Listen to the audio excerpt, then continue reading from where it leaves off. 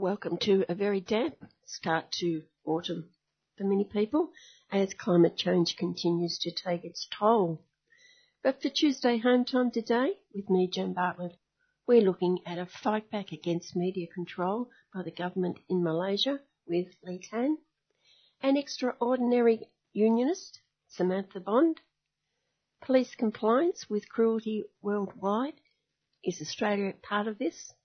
Emeritus Professor Stuart Rees will be looking at that. Current situation in West Papua with Ronnie Carini. But let's begin with Mr. Kevin Healy. A week, Jazz listener, when, like all loyal true blue Aussies, we were bitterly disappointed I meant hugely excited at the elevation of our former Minister for Stuffing Up the Economy, Matthias Rotten-Tooter, to CEO of the OECD, the Organisation for Economic Corruption and Disappointment. And in the quickest conversion since the road to Damascus, Matthias now plans to lead the world in the fight against climate change, if there is such a thing. The man who until recently, like until running for his new job, knew there was no such thing, but now urges us all to work with me in reducing emissions to zero by 2050 or the end of the world, whichever comes first. And we can be sure if we do decide to work with him, the end of the world will come first. He franked his conversion by warning countries they should show caution over imposing carbon tariffs. That is, countries trying to do a bit about climate change, if there is, imposing carbon tariffs on goods imported from countries not considered pulling their weight on addressing the problem, if there is. Matthias now realises there is, by the way, a problem. His latest problem being how to display his new awareness without doing anything about his new awareness. His first contribution to work with me, that punishing countries by doing next to nothing is not working with him, given that True Blue Aussie would be right up there for copping tariffs. We need to allow space for individual countries to find the best possible way to contribute to the overall global effort, he advised the world. And what is True Blue Aussie's best possible way, Matthias? With my colleagues in Canberra, we have struck the balance the world needs between environmental concerns and economic concerns, ensuring we do not undermine the economy in our haste to address climate change, if there is such a... of course, there is such a thing. You almost forgot. Let me finish. Balance, perfect balance, and we are moving toward reducing fossil fuel emissions without affecting our important coal industry and our critical gas industry, which must be in our energy mix for the next several decades. Technical solutions such as burying our heads in the sand. So work with me. We certainly will, Matthias. You've inspired us. And while we've got you, any comments on the women's marches and rallies last week? Disappointment. Looking at the crowd, disappointing to see quite a number of girly men. Although the major quality that won Matthias the big job was that he was not European. Well, sure, Belgium is, of course, but our Matthias is now a real true blue Aussie, and aren't we all so proud of him? Major quality, he came through the middle in this battle between Europe and the US of the UN of the US of the world over taxing US of tech giants. His major opposition for the job, a Swedish woman. The US of opposing any country taxing the profits made in that country by US of companies. Surely the mere fact that a US of corporation is prepared to operate in that country and make a neat little profit should be reward enough for both the country and the corporation. Why do these countries have to get so greedy, attempting to sabotage a very cosy bilateral business arrangement by wanting to tax the corporation's local profits, taxes that belong in the US of coffers? Well, hypothetically, because there's not much chance of them ever paying them, which must be why the US of reserves the right to tax companies from every other country in the world and drag them before its own courts and hit them with massive penalties. It's nothing but fair, reasonable and balanced. The True Blue Aussie Business Profits Council's Jennifer Worster for Workers Cot said the appointment would be good for True Blue Aussie's economy and business, sort of a tautology. Anyway, now the OECD will benefit from his thoughtful and consultative leadership. Jennifer was exhilarated, as were all of us exhilarated. That former Big Supremo Malcolm Tunner Bull wishes Matthias had consulted him before the A2 brute stab in the back. That, listener, was our tribute to a true blue Aussie of whom we are all so proud. What a pity that in a week when Matthias's elevation is such good news for workers of the world, that the employers were left devastated by a Senate crossbench that made them very cross, rejecting sensible industrial relations reforms which the caring employers know would have made the lives of the workers they so care about so much better and fulfilled. But we'll return to that distressing news. Women came out in such numbers across the country that they gave the proof to the anthem, "Hear me roar in numbers too big to ignore," which didn't stop the Minister for Women, Marise Payne in me, and her non-misogynist leader, Scuttle Them Morlashson, a.k.a. Scummo, from ignoring them. So it wasn't absolute proof that they were too big to ignore. Indeed, poor Marise and poor Scuttle Them were hurt, cut, extremely upset that the women had ignored them.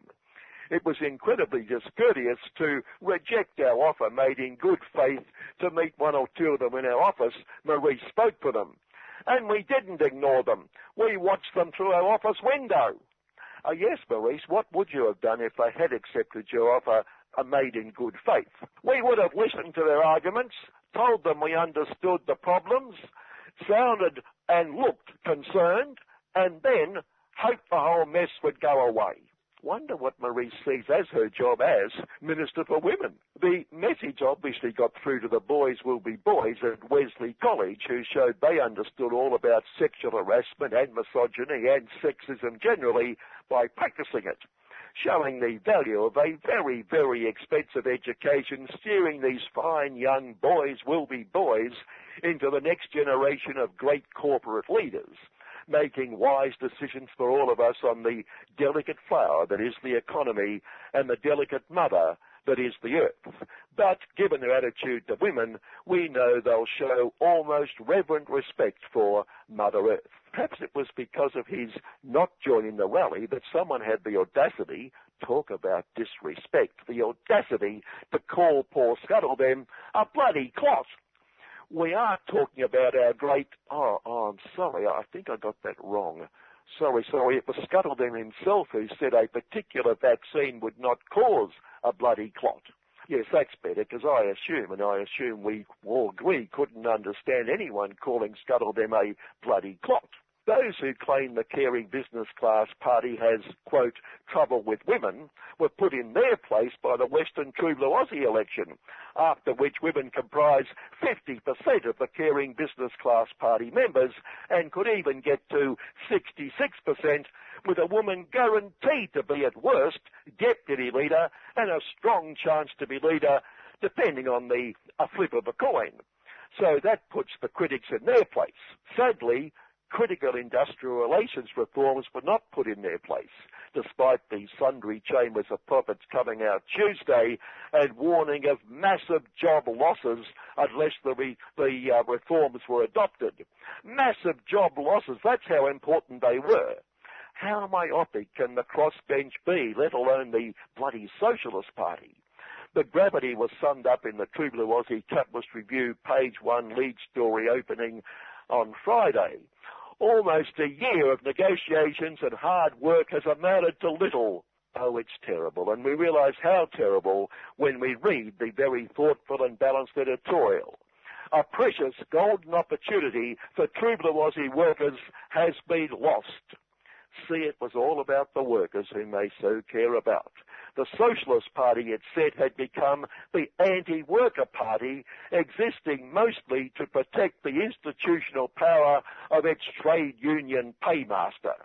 It didn't say, but we will say, it's evil trade union paymaster, the line inferring, or more than inferring, that trade unions are anti-worker. This leaves the government with virtually nothing to show from its good faith. Yes, how we feel for them, particularly Michaela Koch, the workers, and the poor, sick, recovering Christian Portaloo. Workers who could have had high-performance cooperative work workplaces and the wages they pay now end up in a system that institutionalizes conflict driven by the lowest common denominator, the Capitalist Review said, and that from a source that knows there is no such thing as class struggle other than in the imagination of evil unions and their Socialist Party puppets. Apparently, the wonderful reforms would have solved that little problem of slow wage growth that has been concerning caring employers who just couldn't see a solution. And now the opportunity is lost. Poor caring employers. The caring business class party opposition in Spring Street are so high profile that a bloke ran for leader this week whom I'd never heard of until he announced his challenge. Insignificant event I raised simply to note, as I'm sure we all noted, that the challenger's name, a former copper, is Batten. Perhaps Batten should have used it on the incumbent and he might have knocked him off by knocking him out, although that would have raised the difficulty of determining whether he was knocked out or just normal. Finally, our Minister for Fossils, Angus Tailings, tells us we can't rush too quickly toward renewables because that would upset the fine balance and make fossils even less profitable. That's for domestic consumption. But when the world suggests True Blue Aussie isn't pulling its weight, those tariffs Matthias opposes, he boasts we are meeting our commitments in a canter, partly because True Blue Aussie, he again boasts, has the highest rate of rooftop solar in the world, a development to which him and his government's contribution is roughly minus 100%. Matthias, Angus, top marks for basking in. Good afternoon. And thanks once again to Kevin Healy.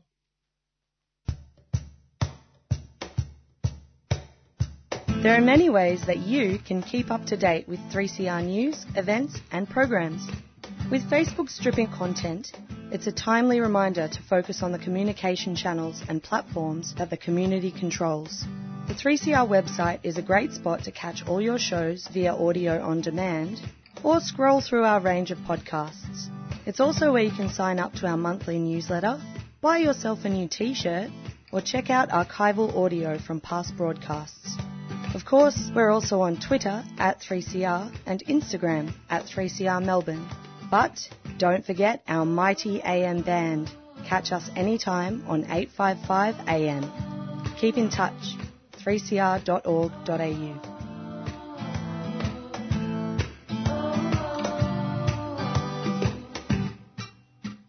Plenty of talk recently about the influence and input of organisations such as Google and Facebook. But in Malaysia, a remarkable experiment in journalism, the upstart that changed Malaysia's media landscape, has come under attack. The name is Malaysia Kini. It's been found guilty of contempt, handed a large fine, and its editor-in-chief found not guilty on a similar charge. For more information, I spoke with activist Lee Tan.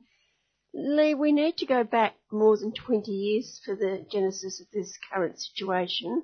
Who was there in 1999 and what was the plan for Malaysia Kini? In Malaysia, press freedom has always been curtailed. Due to a whole range of issues as Official Secret Acts and, there's no freedom of information and all that, and all the media companies are owned by political parties. And there's also the Printing and Publishing Act, which gives the government a lot of power. Just hold a minute. It's a bit scratchy. Is there anywhere else? Oh, really? Wait, I will move. Now it's I know. Now it's fine, but a minute ago it was... We use a Telstra booster here. Uh-huh. So it's a stronger signal receiver. Mm. But, sometimes you can still get, a bit of a... I can repeat that. Mm. It gets a bit... It's okay now, so we'll have another go. Can you just start again? What was happening 20 years ago? Okay. All right, sure. In Malaysia, there's never been, until online media becomes available, there's never been any free press. The country has very draconian laws, such as the Printing and Publishing Act, which allow the government to control licensing of media outlets. So with online portal, it's different because the Printing and Publishing Act does not have jurisdiction over online media portal. And so, because of that, Stephen Gunn and his colleague from University of New South Wales, they were students there. And, they were involved in student activism in Australia. And when they returned to Malaysia, they came up with this new idea. And it's actually, they pioneered the online news service for many of the Southeast Asian countries. In fact, they pioneered, I think, for Asia. And so they started to set up Malaysia Kini and became very, very highly successful with a huge, uptake by members of the public. Of course, that's to be expected because Malaysia has been shut off from press freedom for so long, and they're dying to get truthful news and not news spun by the government or political parties. So do they focus on local issues or international as well? They're actually very broad-ranging. I think they also get many young graduates, who are very enthusiastic to build a nation based on democratic values and free speech. So, they do cover both mostly Malaysian issues, but they also, cover news from other services. So what they're doing also is covering news that the government doesn't want to be broadcast. Absolutely. Yeah. So they become the first independent news agency for Malaysia, and it became a model for other countries as well, in the Philippines and other places where the government has an upper hand on freedom of information and freedom of the media. And they won award. I mean, Malaysia Kini has won quite a few awards from different countries. Apart from the recent court case, have they been in trouble with the government before? Oh, yeah. I think the government, realizing the popularity of Malaysia Kini, has always tried to find ways to curtail their freedom and to try and shut them down. I mean, they've been using different tactics. They've been raided many times, and they also face trolls, hackers, trying to destroy the news service. Actually, I know Stephen Gunn, the chief editor, for a long time, and we were activists in Australia when he was studying his postgraduate in Melbourne.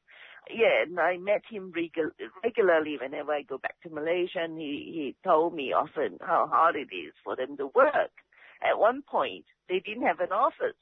They were evicted or something, and they had to work from shopping complexes and to produce their news. I mean, the amazing thing about them is they always find a way to keep the news service, and they spend awfully lot of their resources in keeping their portal, their online portal from hackers. Yeah, and also to prevent people from changing their news articles.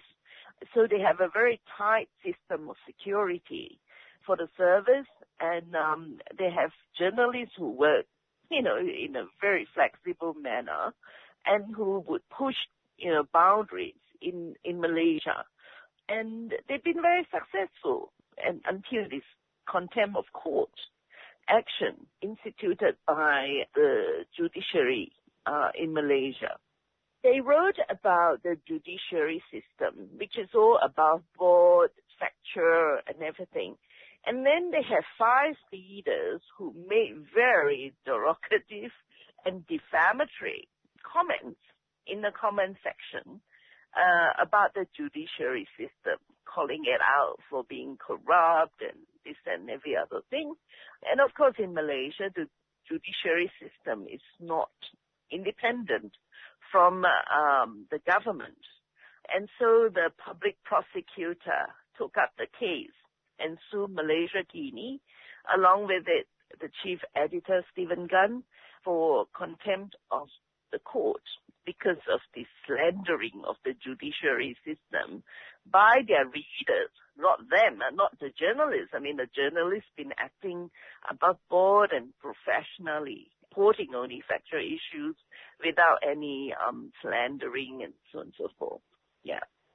So the prosecutor requested for Malaysian ringgit 200,000 as a penalty or a punishment, but the court of appeal, decided to award the judiciary, the prosecutor or the court 500,000 instead of 200,000, which is way above any such penalty in Malaysia. How are they going to pay that? Oh, they already paid it. Yeah, they paid it with it like they raised more than 500,000. In fact, they raised close to 750,000 within 5 hours. Yeah, within a day. And they paid it. They were given only 3 days to pay the 500,000 fine, but they raised it within a day and paid it off. And it really lifted the spirits of many people in Malaysia. Over 6,000 people donated, and more would have if they didn't reach that target. People were angry, obviously, and they knew it was totally out of line for the court to have kind of reached that decision of contempt. They were even trying to jail Stephen Gunn, but, that didn't happen, thankfully. So they thought by slapping a high fine, they would shut Malaysia Kini down, not realizing that Malaysia Kini actually has very, very good support from members of the public. And it's backfired. And Malaysia Kini probably got more subscription as a result, and 250,000 to spend for their struggle on top of that. So yeah, it was a very good news story in that sense that showed up how much the court has been distrusted by the people in Malaysia. Were they set up with those comments? Could always be the case. I mean, it's hard to tell. The thing is, Malaysia Kini removed those comments as soon as they were informed by the police of them breaching the law and so on and so forth. So it wasn't like Malaysia Kini deliberately and defying any authority order to remove them. So that's why the contempt judgment was totally out of line in that sense. Has the government or any government in Malaysia made attempts in the past to censor the internet? Oh, this is the thing. Well, when in one of my meetings with Stephen Gunn, he said that the internet service more set up for commercial purposes, and so the censorship of the internet is limited. Yes, there is a fake news regulation in Malaysia, and the government has used it, to threaten citizens' freedom of speech. And they have picked a few, bloggers or people who posted on Facebook for seditions and under the Fake News Act, and charged them and fined them. But so far, News Porter have been spared because I think the journalists been very careful about that. So they're using this new anger, which is contempt of the court, mainly because the comments refer to the judiciary system in Malaysia. Yeah, Malaysia has been one of those countries that imposed some control over online information through the introduction of the fake news regulation. in order to try and control social media, which has become very popular in the country. So far, they have not outlawed or charged any online news portal, apart from picking on a few bloggers and a few people who posted so-called derogative or defamatory comments on Facebook under the Seditious Act and the Fake News Act. Contempt of court is the first time the government's used on online news portal. And Malaysia Kini has been the first one that they picked up on that. Of course, it's deliberate. I mean, remember that Malaysia is now governed by an unelected government that kind of took over power through a so-called palace coup, where when the current prime minister got his power by appealing to the king and through member of parliament from the previous government, hopping party to form this unpopular coup government. So the government's feeling very insecure. State of emergency has only just been declared a couple of months ago, using the COVID pandemic as an excuse. Although it was the government that has, in a way, started to spread the virus through a by-election in the eastern Malaysian state of Sabah. So there's a lot of political underlying reasons why this very serious, hefty penalty was imposed on Malaysia Kini. It is, again, Malaysia slipping back into a very repressive regime with a government that is unable to run the country in accordance with democratic principles. Can I ask you about what's happening in Burma and how that will impact on the Burmese people who are currently living in Malaysia? It's interesting that you ask. I can't remember the number, but some thousands of Burmese has been sent back to Burma or being sent back to Burma by Immigration Department against a recent court order to suspend that deportation. And these were probably, migrant workers who might have overstayed their visa or had been, illegally trafficked into Malaysia to work. And because of COVID, they've been caught and were, due for deportation. But the court did kind of order the suspension of deportation in light of the situation in Burma. And yet, the Immigration Department went ahead to deport some of them. That's the latest I've got regarding the Burmese people in Malaysia. They are very vulnerable. They are often exploited at workplaces and live in very overcrowded and poor hygienic conditions. And they are very susceptible to epidemic diseases such as COVID-19. Their situation in Malaysia is not looking good, and the NGOs are working very hard to try and protect them anyway. Finally, Lee Tan, looking at the region of Southeast Asia, you have the coup in Burma, you've got the military government in Thailand, you've got a fascist regime in the Philippines, and now you have the coup in Malaysia. Not looking good for human rights in your area of the world. And add to that Hong Kong and Taiwan under pressure.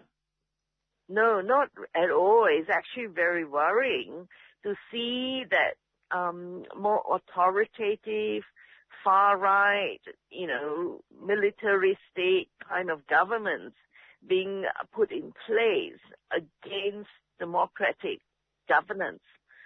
As much as I disagree with the U.S.-China trade war and Australia-China declining relationship. China's also taking a much more iron grip on Hong Kong and on Taiwan. It's not looking good for democratic governance and freedom of individuals in this part of the world, unfortunately. Thank you once again, Lee Tan. You're listening to 3CR Community Radio 855 AM on digital and online. 3CR Radical Radio. Accent to women. It seems so obvious to me that if you live in a completely violent cultural milieu, that it's going to translate into every aspect of women's lives. Accent to women. What's a border? They don't see it like a big wall right along the How can country. people live ordinary lives when they're living in such an extraordinary situation where there are armies there and terrorists there, such conflict every single day of their lives? Accent to women. A show by and about women from culturally and linguistically diverse backgrounds. On Community Radio 3CR.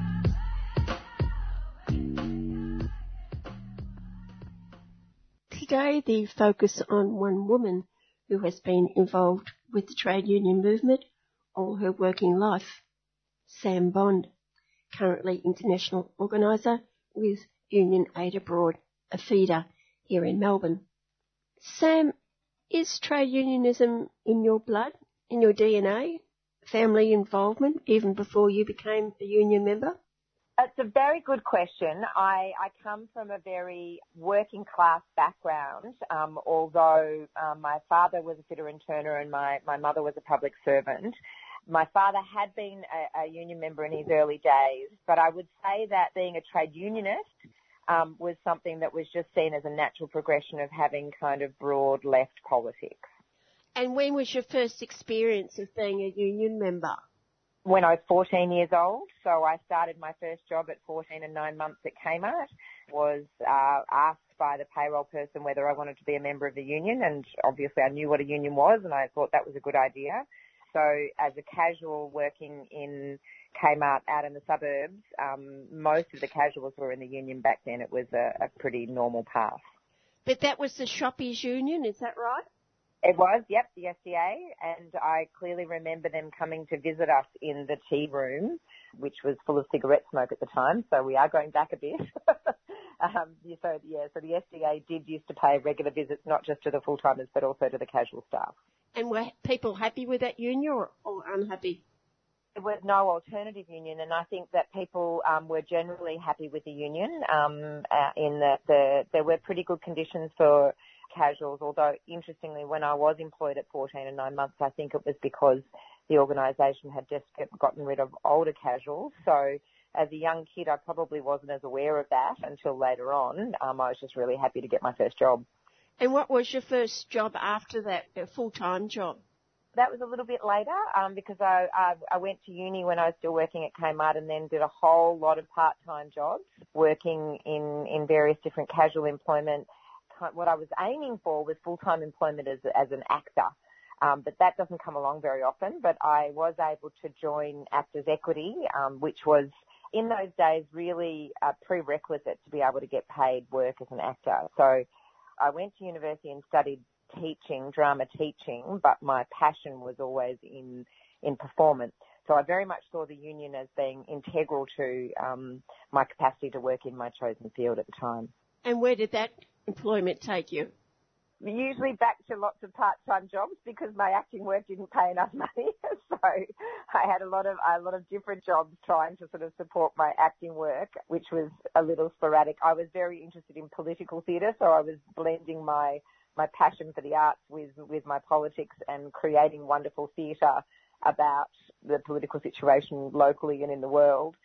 But it was usually in co-op productions that didn't pay particularly well, so I would have part-time jobs that kept the income flowing so that I could pay my rent. My first serious full-time job was actually as a union official after spending a bit of time as a student union official when I was at Melbourne Uni.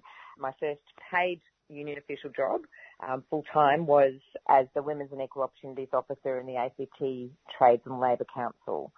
So that was some years after I'd finished uni. It flowed on a little bit from just the kind of community organising that I've been involved in. I was involved in a number of women's groups, and my activism through theatre And also through my time in student unionism, because I had been the women's officer and the arts officer during my time as a student. Unionism was seen as a union official as a male prerogative. How did you go moving into it, or was it that you got the job doing in the women's officer? Did that sort of bring you into it in that sense? That definitely brought me into it, because that's where all of my kind of activism had been in the sphere of women's. At the time, it was, when I started when I was in the women's officer job, it was in the 1980s, and it was, not long after the Sex Discrimination Act had been implemented, and there was, some very powerful, strong women's movements and women's groups. We had women's groups on campus, and there were lots of networks of women's student unionists. So that was definitely my entry point, and I probably would have found it more difficult to enter through any other mechanism, because yes, I think probably trade unionism was fairly blokey back then, and probably, in some ways still is today. But certainly there was enough recognition, and there were funds within the peak union bodies at the time for equal opportunities and women's officer roles. We were actually funded in the ACT, my position and the occupational health and safety position were actually funded by the state government to support the role of, the advancement of women. And the four kind of areas that I had responsibility for were migrant workers or people from non-English speaking backgrounds, Indigenous workers and their representatives in the public sector, people with disabilities, and with a primary focus on women. In a sense, looking at disadvantaged groups in society with that job that you had. Yeah, that was, pretty common back then. ACT in Canberra, obviously, with having such a high percentage of public sector employees, was a lot of infrastructure within the public sector around those areas that have been identified as being discriminated against. We also had legislation that had been implemented throughout the 70s, the Race Discrimination Act, the Disability Discrimination Act that didn't come in until later, the Sex Discrimination Act. So there were mechanisms that were supported both in employment and then in the unions to elevate the position of people who were considered to be marginalised, and women were clearly recognised at that point as having less advantages in the workforce. And what sort of victories did you have in that area? Oh, victories, that's an interesting one. I was in that role for 18 months, and I think that probably, victories might be far and few between, but we certainly did. There was a lot of mobilising of women around key issues at the time. So when I started in that role, it was in the mid-90s, and enterprise bargaining was still a fairly new thing, and it was pretty obvious that enterprise bargaining was disadvantaging women in lots of sectors, and it was, benefiting union environments where they already had a lot of power, where, the unions were able to negotiate really big kind of wage benefits, and we hadn't yet seen the significant disadvantages except for women workers and more marginalised workers. So some of the best outcomes were just, promoting women to be able to understand and learn about the process of EBAs and seek out how that they could be part of that process, and trying to get issues that were directly impacting women workers into the bargaining table. So they were probably some of the kind of side benefits when those outcomes occurred. But I think for me in that role in the peak union body, it was the mobilising of women workers to see that this new world of enterprise bargaining was maybe going to put them at a greater disadvantage if they weren't well organised. The other issues that were really important back then was it was just the starting of recognising that superannuation was, again, people weren't informed about superannuation. It was still fairly new. Women weren't weren't involved in a lot of the discussions around why superannuation was so critical. Played out today in the statistics that we can see in terms of what women are retiring with in their superannuation. But at the time, it was still really new, and there was a deep sense that women weren't at the table discussing what superannuation funds could do for women. Was it difficult for you to be at that table? Possibly, yeah. I was young. I was in my late 20s. I felt very green, was talking about stuff that I personally didn't have a lot of experience in. Like when I was organising speakers to come and talk about superannuation, and I felt like I was the least informed person in the room. But difficult, no, because I had fantastic mentors, and I was extremely fortunate because I came into an environment, and the union movement has always, I think, provided good mentoring. Often that mentoring happens for blokes, so I was fortunate that there were some fantastic women in the ACT Trades and Labour Council and in the unions in Canberra who saw that I had a lot of enthusiasm but not a lot of experience. And so they gently guided me and taught me an awful lot about what worked and what a win looked like, and encouraged my enthusiasm and didn't see that as a disadvantage. I was very lucky. Anyone in particular amongst those mentors? I'll definitely shout out to a friend of mine, Susan McCarthy, who at the time was working in the ACT Trades and Labour Council as well, and her area was in education when the unions were really actively involved in post-the-well programs for workplace English language and literacy and looking at training skills and industry skills council. So that was her role. She certainly helped me out. And also Graham Rodder, who later on went to work for the CPSU, and he was in the occupational health and safety team. And they both had probably 10 good years experience on me, working in the union movement, possibly more. They took me under their wings, definitely those two. And after those experiences, how did you move through the union movement? I had a hiatus. I went and lived overseas. I finally did my big travelling overseas a lot later than I ever anticipated it, and lived in Spain for a number of years and worked as a performer in that country, and got to know the unions in a very kind of distant way because I was a foreigner and I wasn't Catalan, which made it very tricky because I was living in Barcelona and I could only speak Spanish but not Catalan. I had a bit of a break, and then when I came back into the union movement, it was a bit challenging, partly because I'd had a break, but also because I sort of felt like my experience in the union movement was specific to women, and that maybe that was the area that I would need to work in, that I was representative only of what I already knew. I was lucky enough that I applied for a job that the incumbent was already went into, and at Trades Hall. So I applied for a women's officer job at Trades Hall, but I didn't get the job. Natalie Hutchins, who was the Assistant Secretary of Trades Hall at the time, called me and said, look, we didn't give you the job because the person who's in the job is fantastic, but we really liked your application. Come and have a chat to me. I was living in Sydney at the time. Come and have a chat to me when you move to Melbourne, and I'll just put you in touch with people. So again, and she's younger than me, but a lot of experience by that stage, guided me into meeting with unions, I picked up a little bit of work at Trades Hall in some campaigning work that they were doing. I worked for a brief time at ERCOT, a kind of academic organisation that was doing research for the union movement.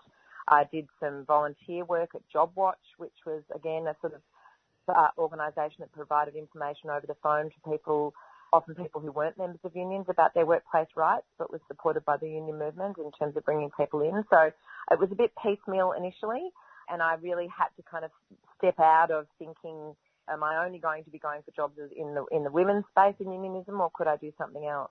And eventually I was picked up by the AWU, and that was a real stroke of fortune for me because it picked up on, they were looking for an educator, a union educator, and even though I hadn't done union education per se before, I'd done a lot of education activities as the Women's and Equal Opportunities Officer, and I also had a degree in teaching. So it seemed like a good fit.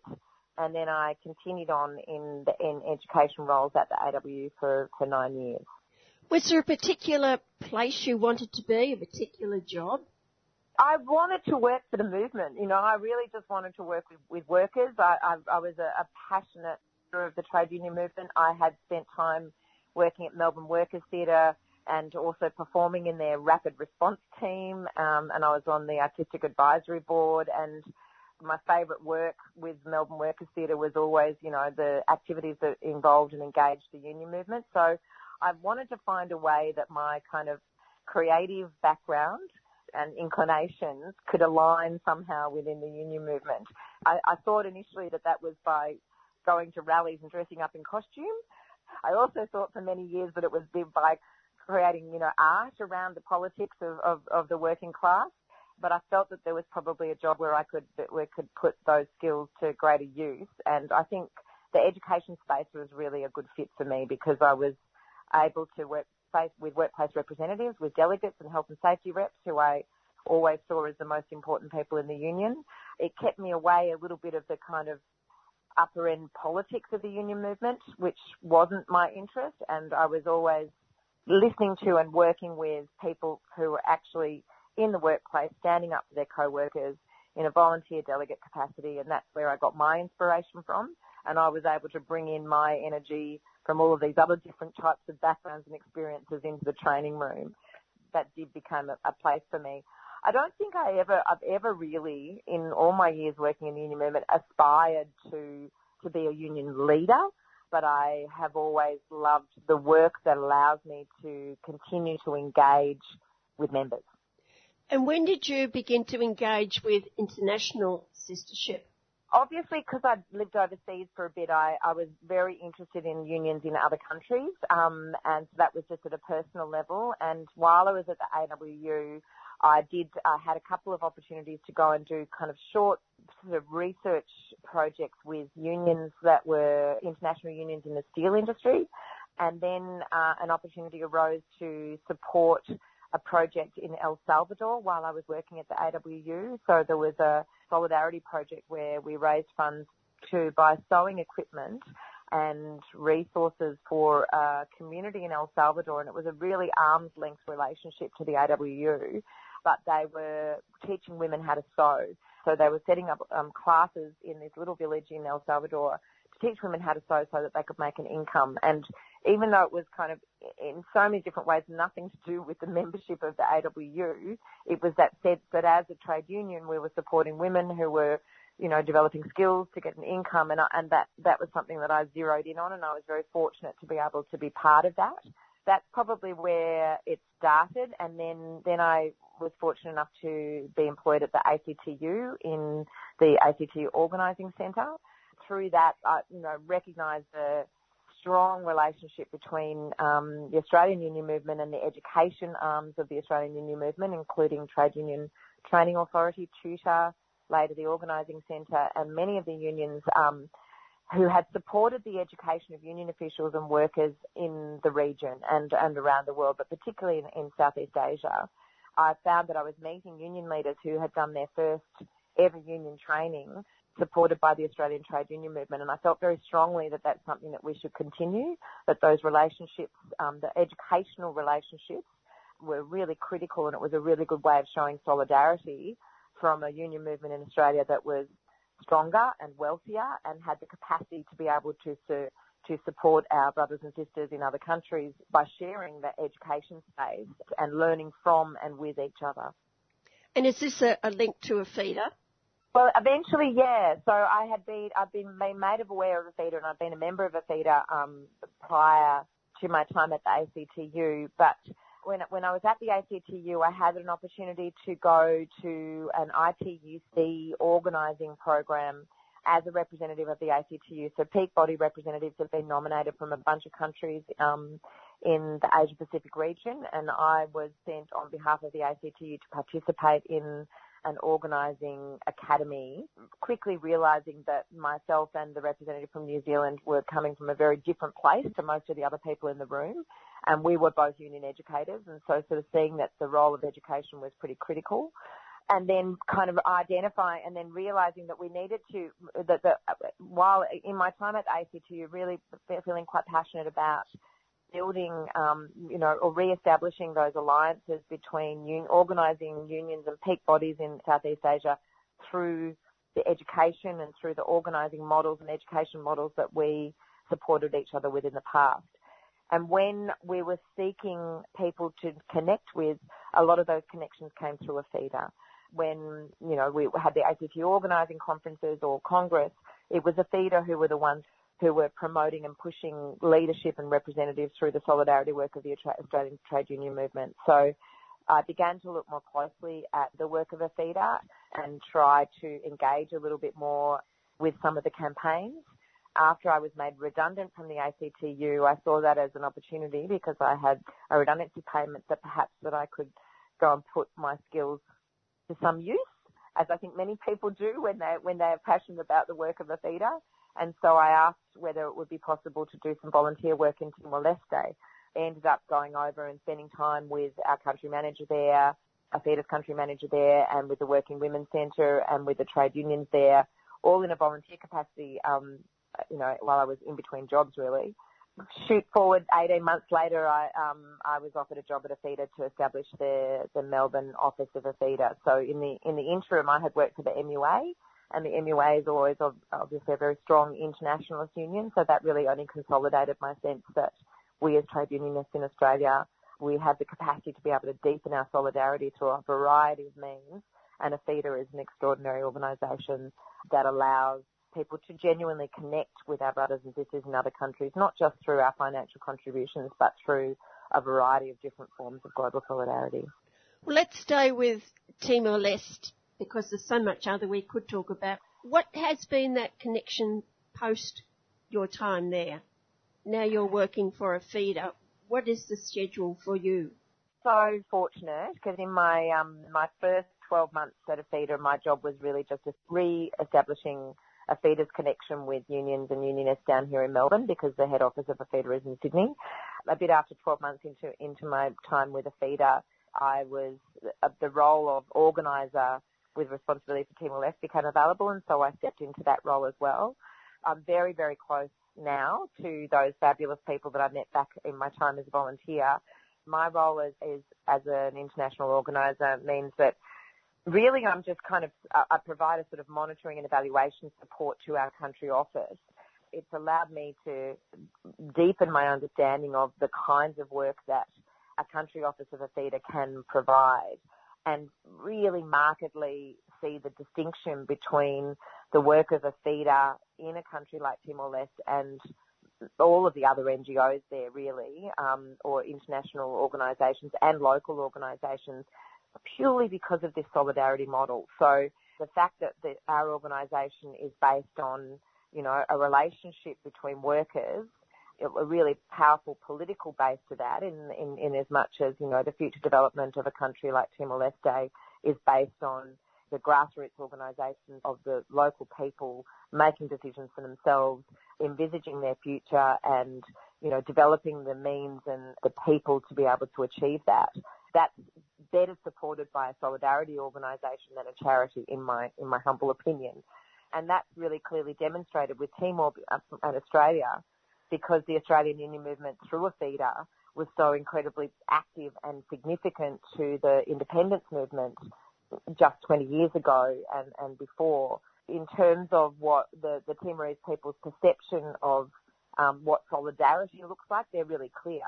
And it's clearly, in fact, the Australian Union movement was recognised in 2019 by the President of Timor-Leste. Michelle O'Neill was awarded a medal from the President recognising the contributions of Australian unionists to the independence movement in Timor-Leste. And when we're talking about that solidarity, we're talking everything from money, obviously, to support the independence movement, but also just incredible acts of solidarity, of transferring information, of bringing over resources in clandestine suitcases when union officials were taken over on visits there, going and meeting with the leaders of the resistance and listening to their stories and getting their stories out, providing radio information, access to Timorese resistance leaders, a whole variety of different ways that unionists were able to provide direct support to the independence movement, which has allowed those people, those organisations to flourish and to re-establish a democratic process in Timor-Leste today.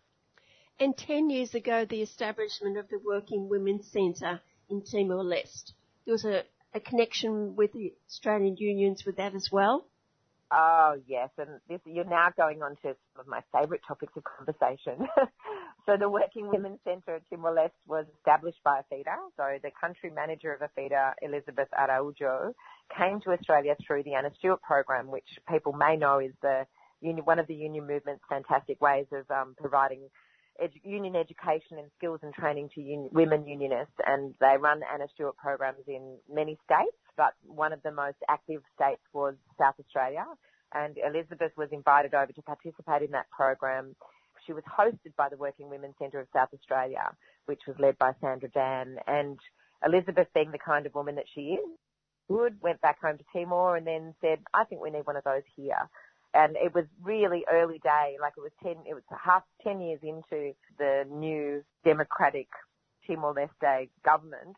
And the unions we're being supported in many ways by unions over here and overseas, but everything was still in really early days. But there was nothing specifically for working women. And so they established this Working Women's Centre, and by established there were 2 staff members. There's still only 3 staff members.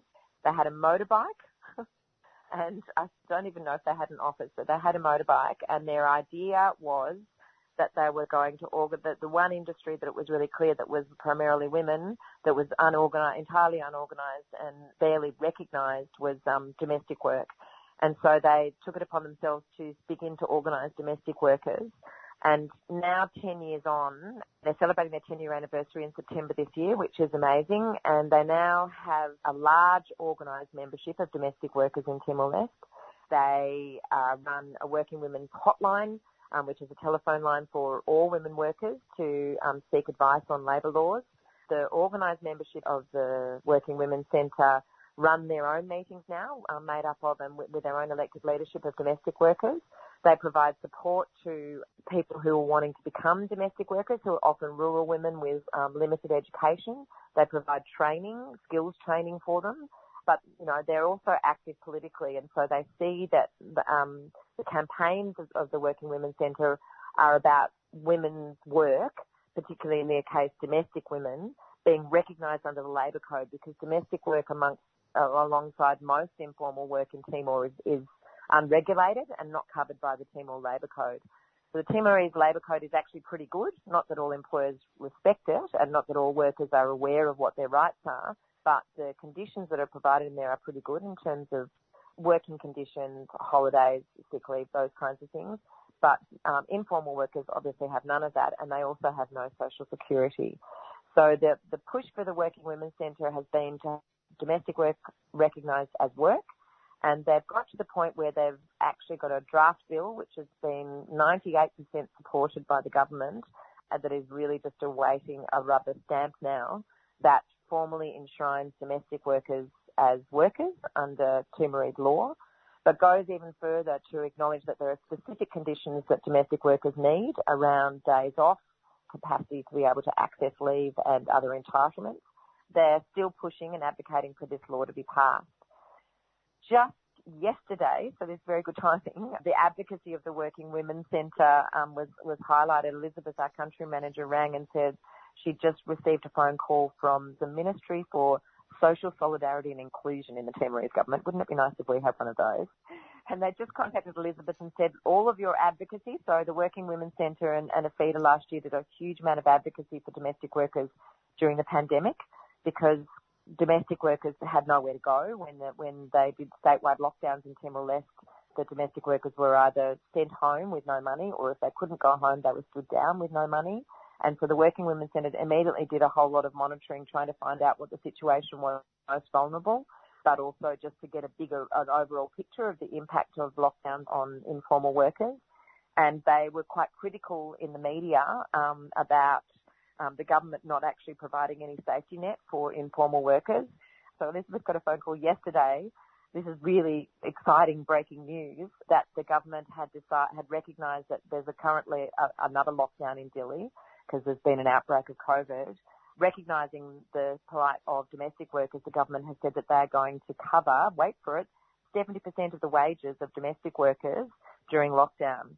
This is a massive shift. This is a shift from people not even considering them as real workers to now being recognised as needing a government acknowledgement when their income is stopped. And it's a really good sign that there is progress towards the implementation of that bill. So what we're really hoping is by the big party in September, which is the 10-year anniversary, we'll not just be celebrating 10 years of the Working Women's Centre, we'll be celebrating that Timor-Leste is the first country to implement the ILO Convention on Domestic Work through legislation. Great work for everybody. They're an extraordinary bunch of women. And massive shout out to the various different unions who supported the Working Women's Centre and the unions in Timor-Leste over the years. And particularly, there are individuals and organisations who have really had a long-standing relationship with Timor-Leste, and that continues today. Thank you so much. It's a pleasure, Jan. Thanks for asking. I feel really honoured.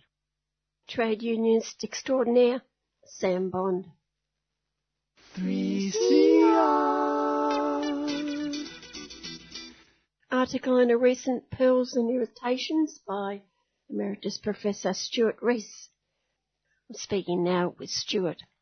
One of your essay is Police Compliance with Cruelty. Will Australia follow Moscow, Minsk and Myanmar? I'd like to read you the final sentence of your paper.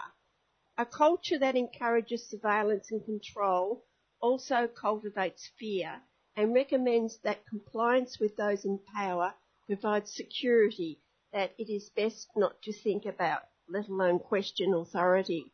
Once this view is accepted, so is the belief that the ordinary Australians could never behave like uniformed gangsters operating in violent police in other countries. I think that says it all, doesn't it? Well, I think so, although it's interesting, several of the critics of the paper really missed the point. Kevin, forget what his other name is, who's a great defender of Russia, claimed that, I was being unfair to refer to Moscow police as though they are paragons of virtue. Another citizen said I was being totally unfair to Hong Kong police. I mean, they missed the point of the article, which was talking about compliance, probably by ordinary men. That was the theme. One other quick comment I would make is that, yes, I should have made reference to other police forces like the French, the American, etc., but I didn't. And then there's the other phrase, them and us. I think that's a good question. Every in-group produces a sense of solidarity, reinforces one another. It might be a religious group, it might be a social group, it might be a sporting group. And I'm sure that happens in the military and certainly with police forces. So we get to justify their identity, there's a polarization occurs between people allegedly upholding the law and people allegedly opposing them. That's the them and us polarization that goes on. But then it's the training that these forces get.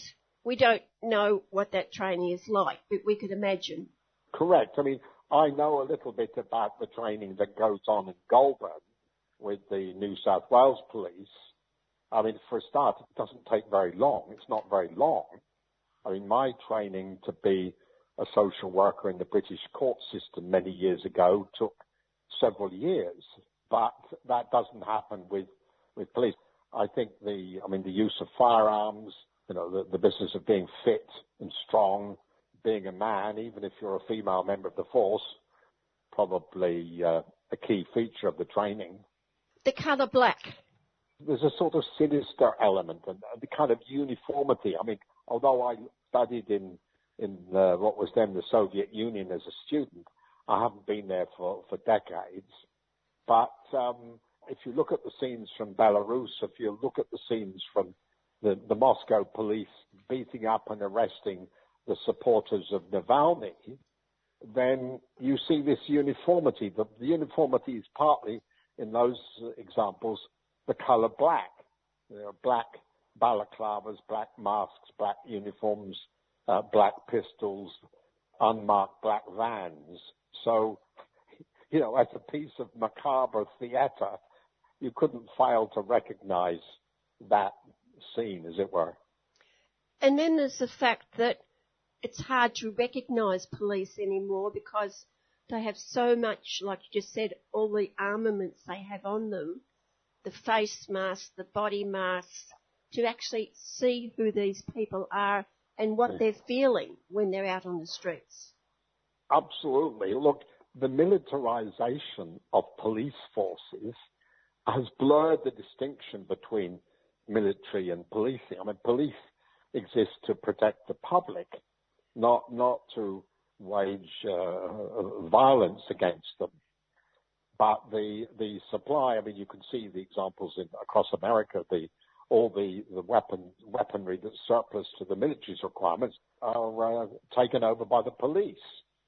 So you've got policing as a military operation, and the temptation is is for the police and for the politicians who represent, quote, security, unquote, to feel threatened by what they call terrorism, or what becomes dissidents, and to arm themselves as much as possible.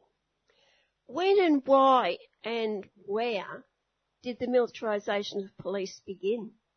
I don't know for sure, but certainly in the United States, I think 9/11 is the date from which all sorts of things changed, and the world became more fearful, a kind of violent watershed event.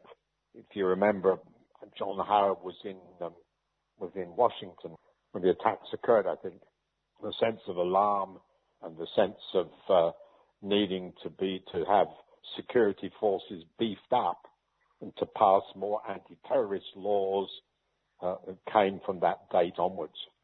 And of course, all of those laws that have been instigated since that time, not one of them has been rescinded. Not one of them has been rescinded, and many of them are not used. But there's a whole reservoir of these laws, most of which are unknown to the public.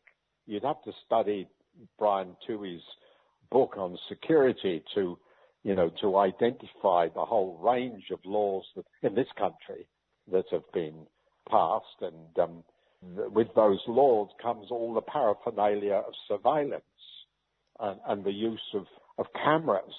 So Britain, for example, is a very well photographed society. We like to think that, surveillance has reached the optimum in China, with the characteristics of almost every citizen being identified and recorded. But there's a temptation to put it everywhere. Those phenomena is what I was trying to get at in the article. Instead of that, the comments are about, was I really being unfair to Moscow or to Hong Kong, which kind of surprised me. And of course, if you instill fear in people, you get compliance. Absolutely. I mean, the evidence, historical evidence of the people who dissent and say, I will not comply, is very unusual. I mean, look at what's happened to Julian Assange, a well-known dissident, a young man who did not comply. The power of massive states such as the United States, United Kingdom and Australia are out to get him for not complying. I mean, better that everybody dots the I's and crosses the T's and doesn't challenge the state. That's the problem. I mean, but progress and freedom and human rights have only been achieved because of the people who didn't comply. There's no place for the alternative view. I mean, years ago, there was a small group of police in New South Wales, and I was a colleague and advisor to them who were trying to talk about the language and practice of non-violence and its usefulness in police forces. I mean, basically, they were sent to Coventry. The whole idea of a different way of interpreting police practice was abandoned. Do you see in Myanmar at the moment the possibility of a certain number of police denying that compliance and actually saying, I won't be part of the violence? I haven't been in Myanmar, and until the past few years it has been an incredibly dangerous state. But the evidence is that certain people, such as I think the Myanmar ambassador to the United States, to the United Nations, have said they won't comply, that they will support the movement for democracy and Aung San Suu Kyi's party.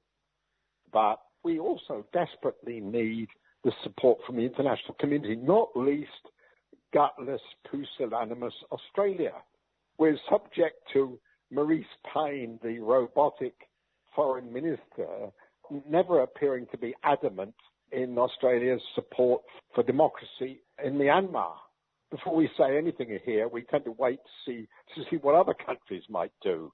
You know, having the courage of your convictions is really what non-compliance is about.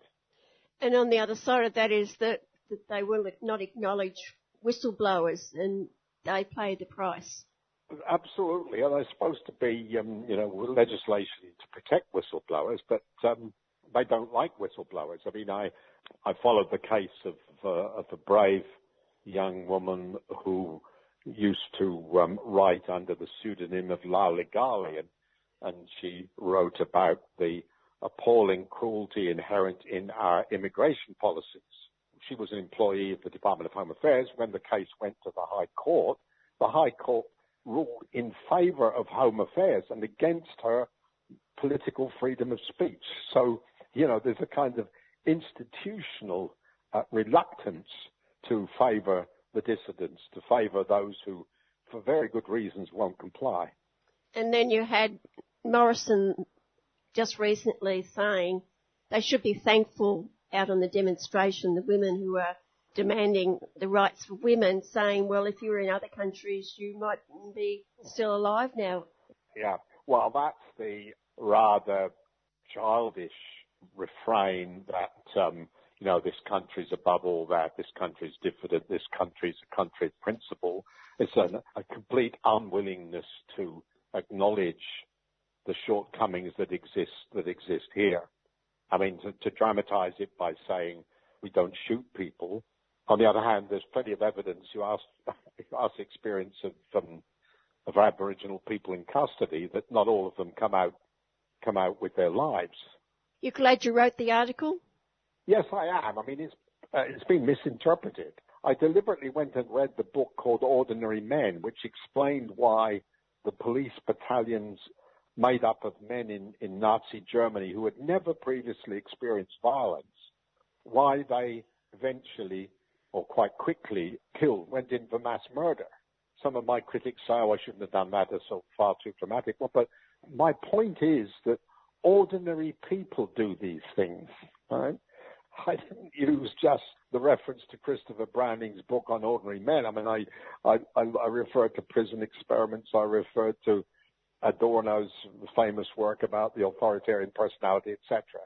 I suppose I could have scratched my head and thought a bit about the police in France or Britain, or certainly in the United States, and included them, but I have to say I was a bit naughty. I mean, I like the alliteration that went with Myanmar, Minsk and Moscow.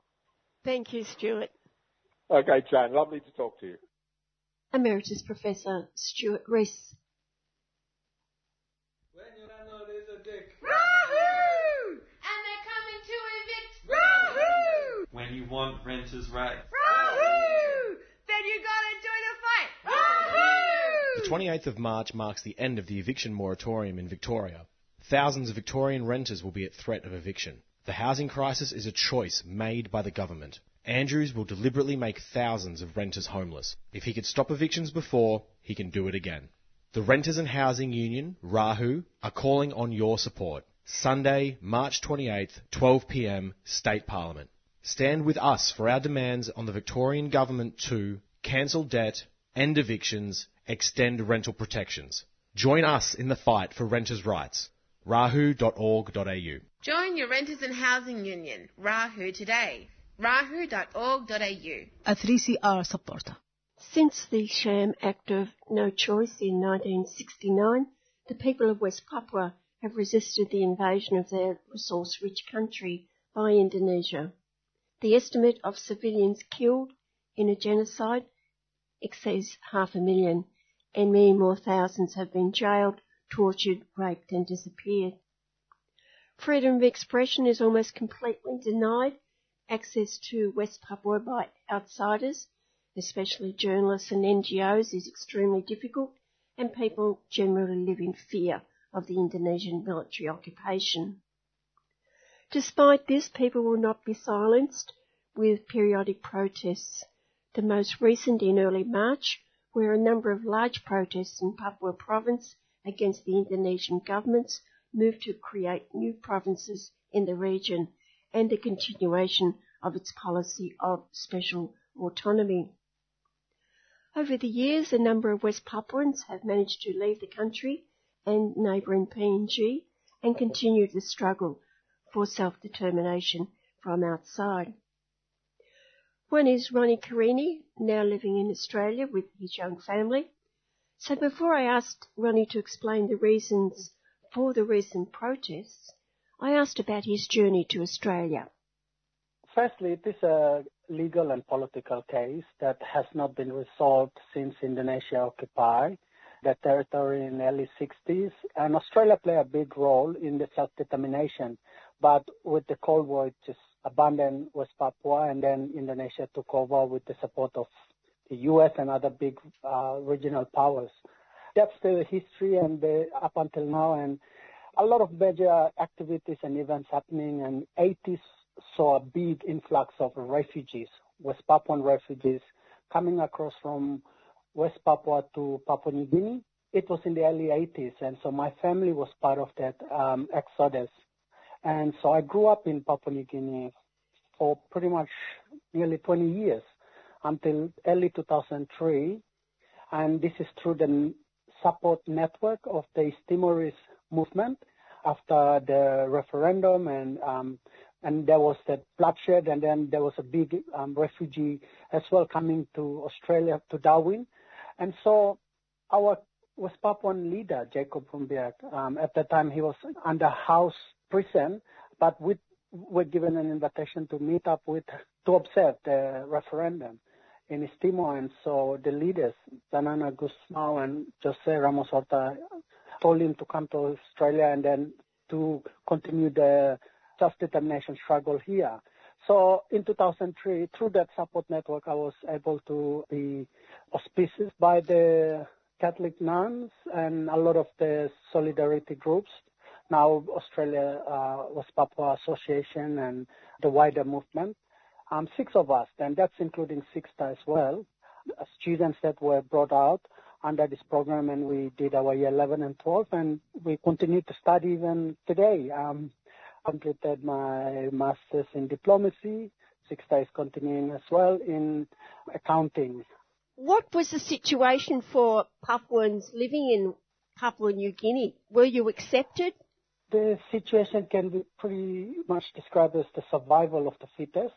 Because of the early days in the 80s, Papua New Guinea just got its independence in mid-70s, or 1975, and trying to establish its sovereign territory, and Indonesia was a big player as well in that region. So in terms of the reception into Papua New Guinea, for 7 years, my family saw a lot of those people, refugees in Vanimo, the Blackwater camp.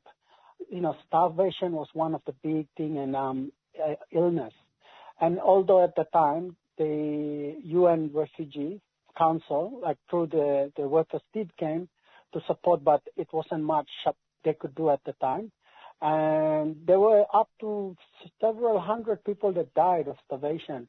And so they have to split some of the refugees up all the way to to Kiunga. That's where near the Oktedi mining, where now we are hearing about the COVID cases coming from PNG. There's a cluster there through the Oktedi mining. We were up there and settled there for a number of years. But it's like no roads, no nothing. And you just have to, make a life and build your community there. So that's the memory and the situation. And even up until now, a lot of the Papuan refugees continue to live in that same settlement area. A lot move into cities, like big towns. Like my family moved from Kiunga to Wewak.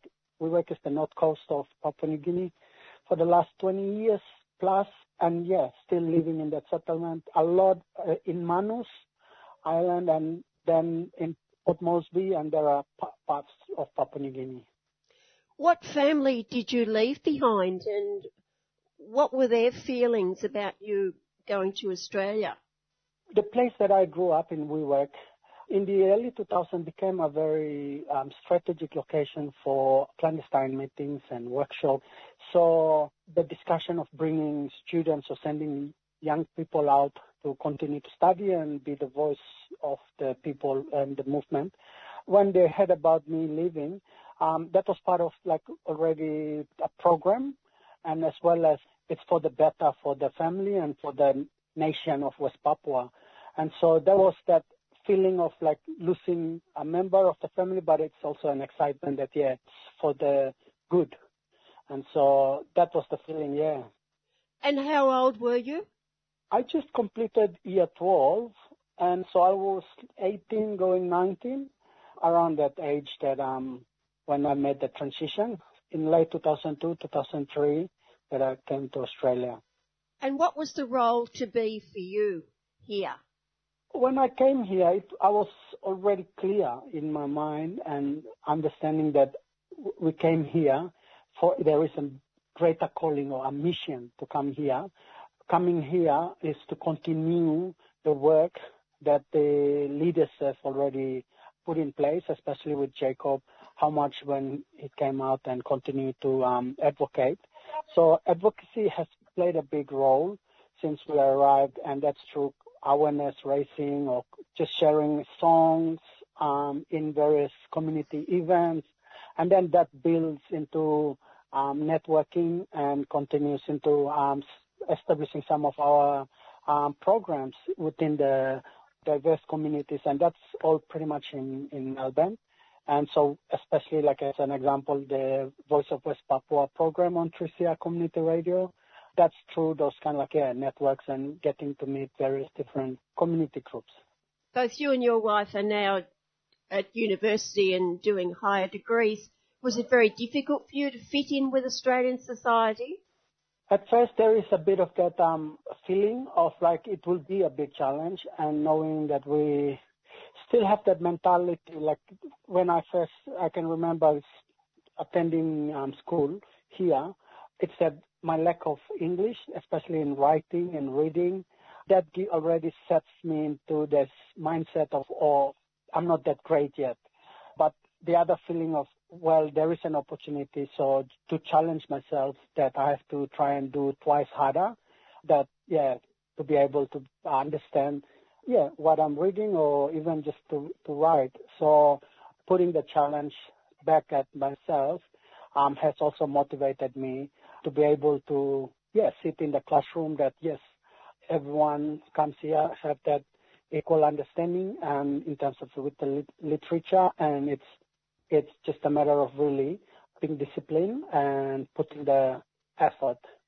In those intervening years, how have you gone about being an ambassador for your people here in Australia?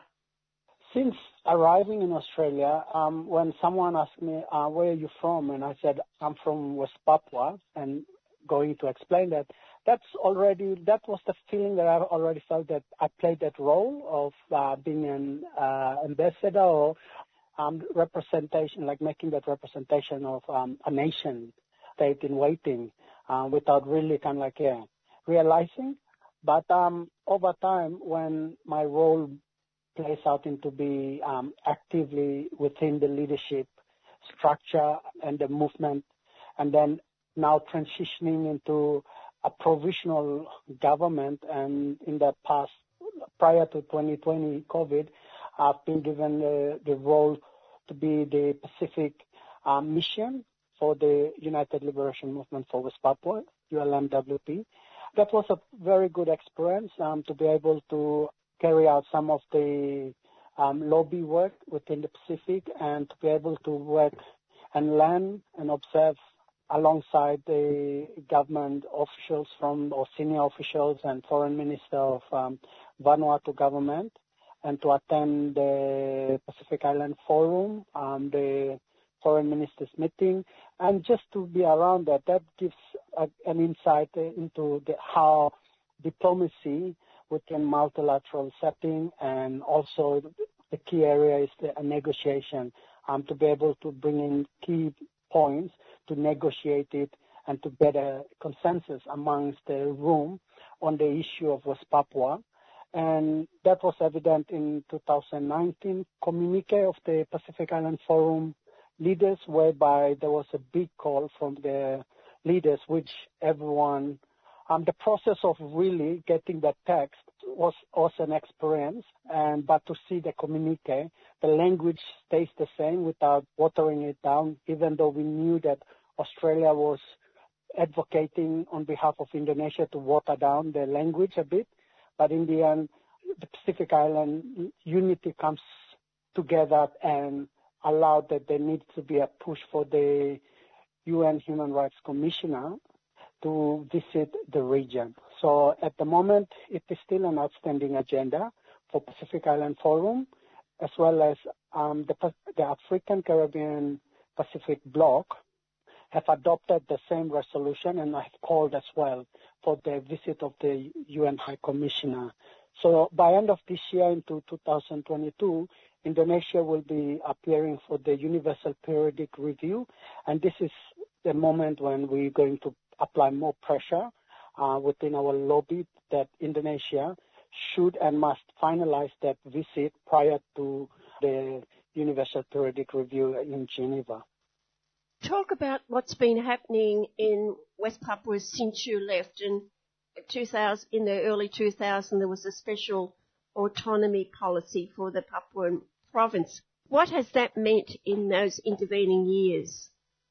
Since I left in the early 2000s, given with what happened to East Timor, and there was the big push for West Papua will be next to be following the same pathway of to East Timor. And so the then President Megawati Sukarnoputri realized that the only option that could be put on the table or offered to Papuans is autonomy.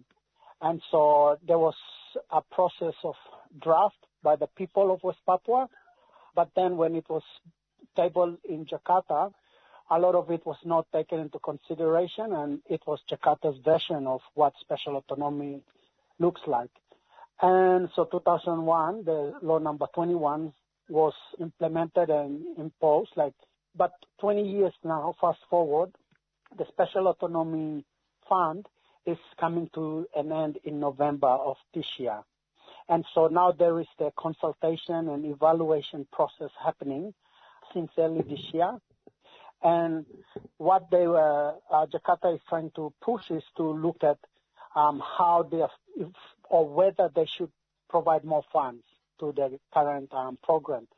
But the locals, through various provincial government, through NGO sectors or civil society sectors, have expressed that the current framework is not working, and there is a big trust gap right now between the indigenous people and how the allocation of budgets have been pushed forward. That is one big barrier at the moment there. So what has galvanized the people is that the people have come out and recognized that no, if we continue with this current framework, that means Jakarta is going to easily use the current framework to lobby donor countries that yes, what the West Papuans want and are calling for is the special autonomy, nothing more than that. And so now the people have come together, and there's already, since mid last year until now, civil society, students, women, customary council, including churches, everyone has come out and called that the current special autonomy, in its 20 years now, it has miserably failed the people. And so if any evaluation or consultation, there needs to be a proper negotiation process or a mechanism in place whereby everything that the Papuans have aspired or wanting, some form of changes, needs to be heard and then needs to be considered, and then that negotiation process to frame it properly. So this was brought back to Jakarta end of last year, October, November, but Jakarta has been divided in its House of Representatives on the special autonomy. So the decision was that President released a decree whereby it gave the mandate to carry out the special autonomy funds, allocation of budgets and everything, through to Home Affairs, and Home Affairs Ministry will go ahead and carry out what is in the interest of the government. So that mandate has given region now to be broken up to 3 more new provinces and over 100 more regencies and districts. Part of that funding allocation as well is that they are putting in place the security forces. It's combined of Air Force, Navy, and infantry. The army will carry out the frontline activities such as with current COVID case situation. It's the combined security forces will be anything to do with education. They will be there to provide that, and as well as health care and welfare, well-being. It's the security forces take the lead. So here we are, like now in the last few months, number of security personnel arriving in West Papua is just ridiculous. Over 2 weeks ago, or early March, over 1,000 troops were deployed. And so that is affecting the psychology of many Papuans, that it's like a war zone. They're feeling on the ground as if Jakarta is sending these troops to go into a battle. And so it's really affecting the psychic of a lot of the Papuans, but that also hasn't stopped many of the people through civil resistance in organizing and really strategizing in terms of what is the move to really push and maintain that voice, collective voice, to reject the current special autonomy funds that is underway as well. Are the military the real power in Indonesia as you see it?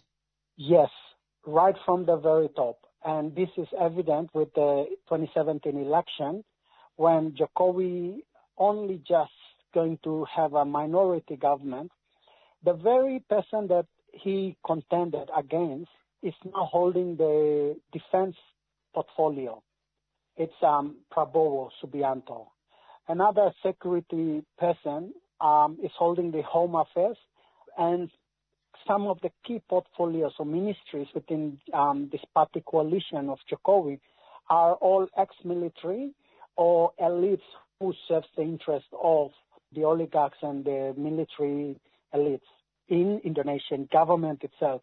Even within the defense ministry, Prabowo, that ministry itself is given the highest or the largest budget of the government. Other ministries are not equivalent to that. And so that's already painted the picture of who is really driving the agenda, especially within the government and the top down. And so with the increased military deployment into West Papua, we can really tell that because of the key ex-military and police ministers, ex-police ministers are holding these key ministries, any decisions that is now we're seeing increased number of military in the region, in West Papua in particular, it's coming off from those who are sitting within those key portfolios.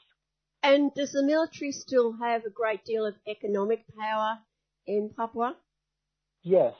A lot of the budget, especially projects that are coming into even the greater Indonesia, usually it goes to a tender process.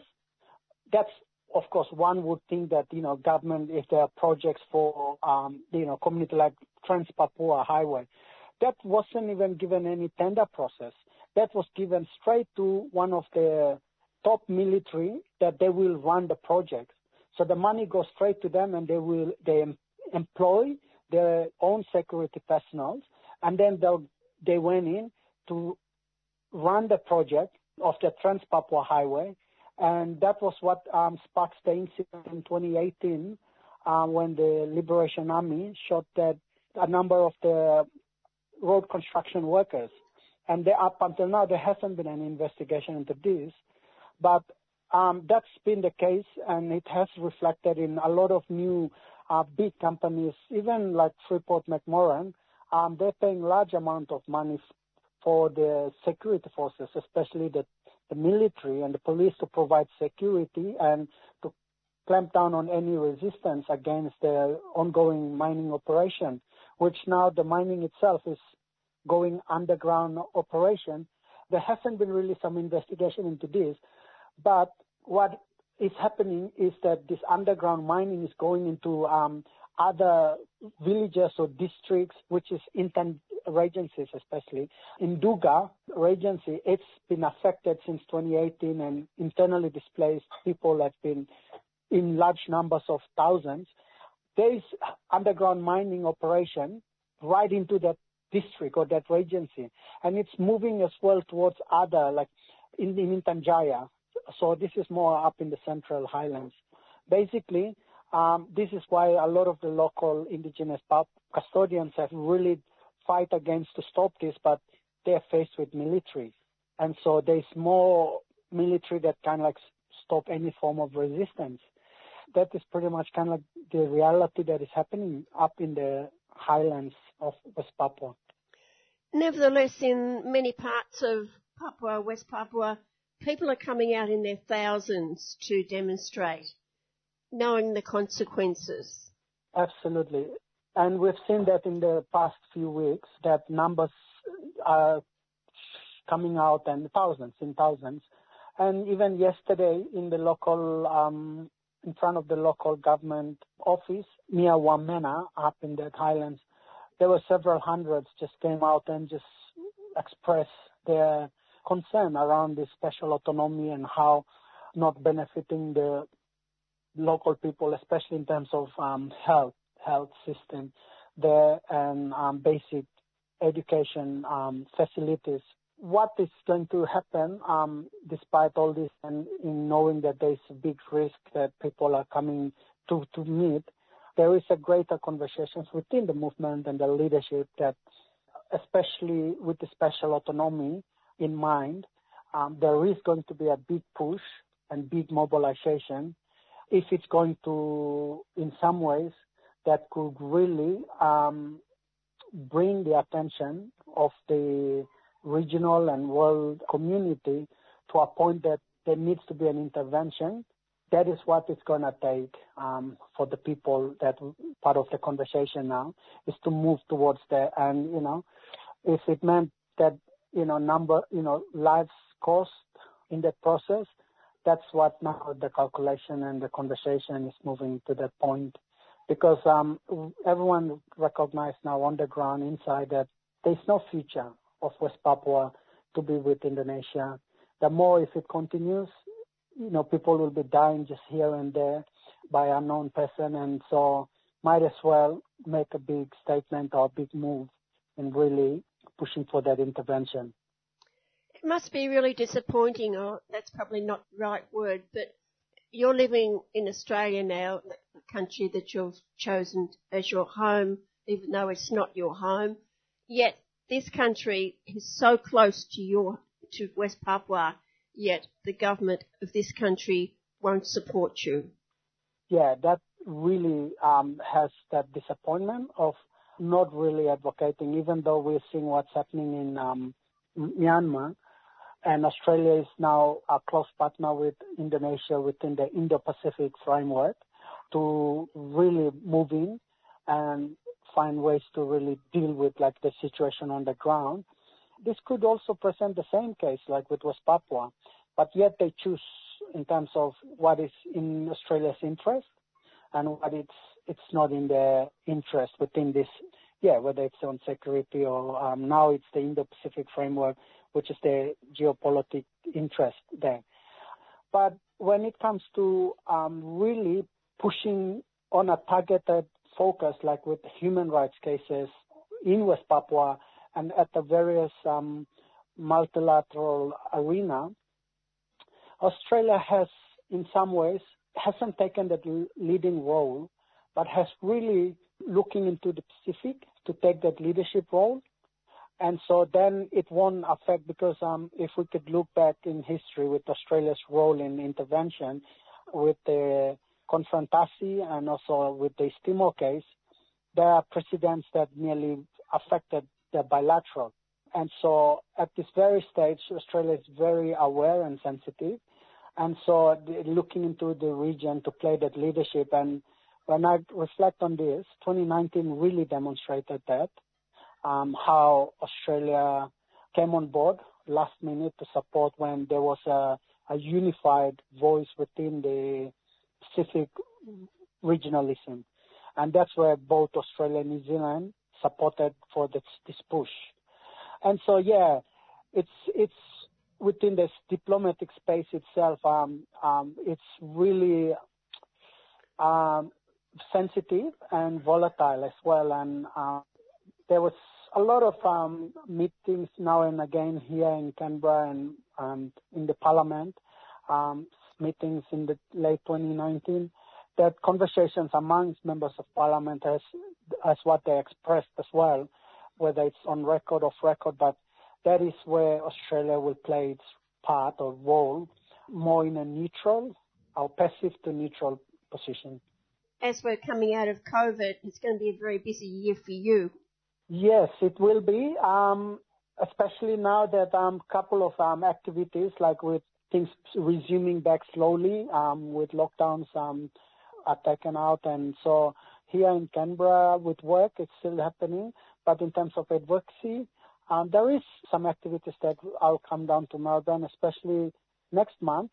On the Easter weekend, there'll be Black Division concert, whereby this is one of the concerts that will bring together First Nation artists and West Papua, especially through our band Sorong Samurai, will be also featuring, and it's an honor to be able to share the stage with First Nation artists such as Emma Donovan, Ramo Ziggy, and headlining the act would be Yotu Yindi. So it's like the generations singing the same songs, the songs about the struggle, coming together to share that message on stage. So that's Easter weekend, Maya Music Bowl in Melbourne, but also the weekend after is Pacific Concert, where we bring in Pacific Island community coming together in celebration of our culture. Gonna get me busy. Okay, great, Ronnie. Lovely to speak to you again. Thank you. West Papua activist Ronnie Carini, now living in Canberra. Hi, we're the Marindas, and you're listening to 3CR Community Radio 855 AM.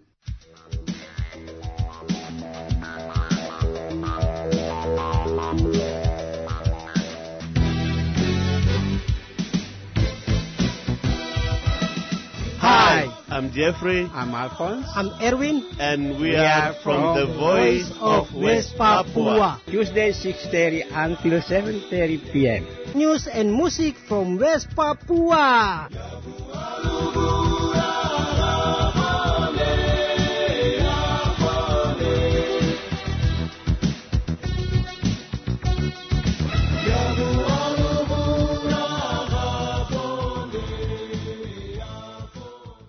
In what must have been an exhilarating but exhausting 2+ weeks, Jacob Grech is home in Melbourne. The reason for the absence, the home run for Julian to link in with and increase the voices raised in Julian's defence. Long trip, Jacob. I would have imagined a great deal of planning, not only for the vehicles but the stopovers, the places visited. Is that the case? On the fly, largely.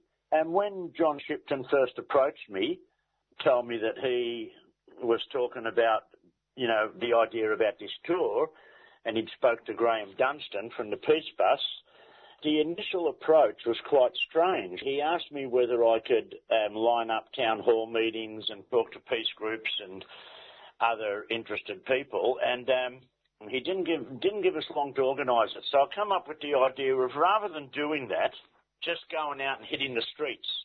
So what we did is we worked out an itinerary where we knew we had supporters in the town. We called them and let them know what we were doing.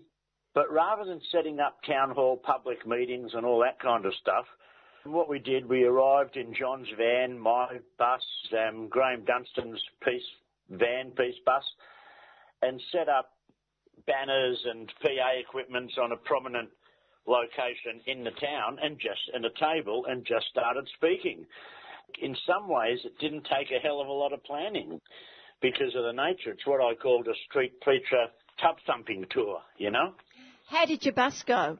Oh, well, thanks. After all the repairs, only one small hitch, and that's when the windscreen wiper leakages broke. And but that was nothing. We only had rain one day, and I could sit it out. Went like a charm. How many of you went, and did you pick people up on the way? Core crew was myself, John Shipton, Graham Dunstan, and Rain Sinclair from Melbourne for WikiLeaks. Then we had people come and join us. Local people joined us in various towns. Castlemaine people travelled to Bendigo to be with us, for example. Someone from Albury travelled to Wagga with us. Once we got to Sydney, or Katoomba rather, some Sydney people came up to Katoomba, then some Katoomba people came down to Sydney, and Sydney people came down to Canberra. So it was like that, but basically it was the core of the four of us. Tell us about some of the people you met on the way. Well, it was pretty amazing. Like, we went out to Castlemaine, first stop Castlemaine, where there were a whole lot of people obviously in support and a whole lot of people that, as you could imagine, I knew or who other people knew, including Martin Neal and his partner Georgie. Here's a story. Georgie was diagnosed late last year as having pancreatic cancer. She's just got a couple of weeks or maybe a month or so left. So they've embarked on what they call as the Terminal Tour for Truth and Justice, and joined the tour to Bendigo and travelling around doing their own little roadshow around central Victoria supporting whistleblowers and truth tellers. They're actually getting married this Saturday, tomorrow, when I'm speaking to you, and John Shipton, Andrain and I are going out to Castlemaine to take part in their wedding. And they're the kind of people who we wouldn't have necessarily involved had we been organising with the organisations. In Bendigo, I met a local union rep who gave me some information about what's happening in his union and enabled me to talk to extra people. Just a lot of, I've got to say it, the people we don't normally get a chance to talk to. And this is a beautiful thing. In Albury, we met people who run into Julian Assange in Europe well before he started WikiLeaks. Told us a few stories about a younger Julian before all this trouble and strife, which was quite good, and we managed to send their regards to Julian over in Belmarsh. A whole heap of people came out and said that they don't normally get involved in politics. And we told them, of course, that this wasn't about politics. This was about justice. And this was about knowing what's going on in the world.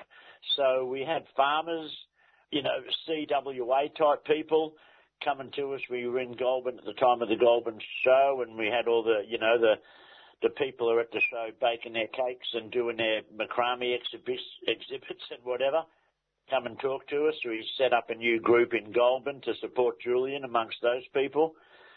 The Blue Mountains, in Wagga, we met a couple of young musicians who later travelled to Canberra to be with us in Canberra and play some music at one of our gigs. In the Blue Mountains, we found out about this place called WikiLeaks Cafe in Hazelbrook, not affiliated with WikiLeaks at all. And when I thought, well, I better ring them, their initial reaction was that I was ringing them for copyright infringement or something, which is as far from the truth as could be. But they then put up a nosh-up meal. They were remodelling their cafe at a time when Julian was first seeking refuge in the Ecuadorian embassy, and so called it WikiLeaks Cafe as a tribute to him, and they've got a huge mural of Julian up on their inside wall. It was nice to make contact with them. And then again, through Sydney, down through Canberra, we had the privilege of speaking on platforms with Peter Wish-Wilson and Janet Rice and Andrew Wilkie, Bernard Collaery, David McBride, which brought together not just the fact that Julian was being incarcerated, but he was being incarcerated as one of the earlier attacks on whistleblowing that is now seeing people like Bernard and Witness K and David McBride also before the courts and facing possible incarceration. So it was nice to say that it's not just happening then, but it's happening now. And also that it's not just happening then and now, but it's happening outside the capital cities. It is happening outside the capital cities, and that is important. And as we were speaking, for a start, every town we went to, we were of course in contact with the traditional owners who largely came out and spoke with us on the street and welcomed us to town, and a lot of the Indigenous people made the connection that, Julian is because Julian's dad John was with us, that Julian is a father and a son being incarcerated for speaking the truth and kept away from his family and his children. And there was a big connection with what's happening in their own communities. And every last one of them, without any prompting from me, made that connection. So that was really good. And Julian, as people are probably aware, has always been a strong supporter of Aboriginal self-determination. The other interesting thing, just about it being in small communities, is the ability to, when I was talking to people, and both one-to-one and at dinners and at breakfast that were put on for us, and on that, I've got to say, when we just rocked into town, we always got people inviting us back to their houses, putting dinners on for us, putting breakfasts on us the next morning.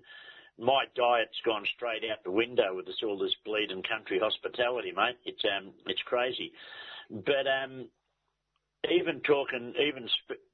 giving speeches, I'd always talk about the fact that people consider things like the WikiLeaks and Julian as something that happens in, London, Paris, New York, Munich sort of thing, rather than regional Australia. And wherever we were, I was able to talk to them about local issues. We go, for example, in Bathurst, we're talking about the lies and the secrecy around the redevelopment of Mount Panorama.